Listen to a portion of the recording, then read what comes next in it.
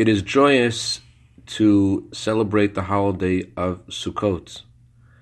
It's even more joyous to dance on Simchat Torah. And the joy continues throughout the holiday season when we omit the confessionary prayers. But the greatest joy is when we stop omitting the confessionary prayers and we get back to regular days. Why? Good morning. God's deepest desire, why He made the world, is because He wants to have a home in the lowest realm.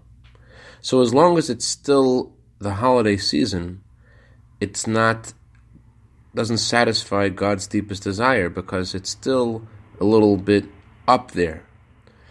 But when we go back to our regular day-to-day lives and we carry out God's mission here in the lowest realm, in the time and place which is not a holiday, then we are able to satisfy God's highest desire, deepest desire.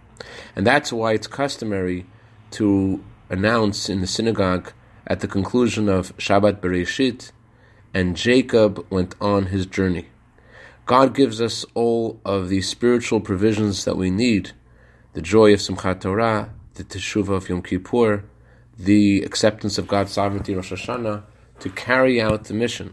And the soul in heaven waits all this time. When can the soul finally come to this world and do the mission?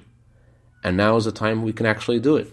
So it's really the most joyous time. I'd like to dedicate a minute of Torah today to Dr. and Mrs. Michal Hakimi in honor of Michal's birthday today for a year of bracha v'atzlacha b'gashmius u'v'ruchnius.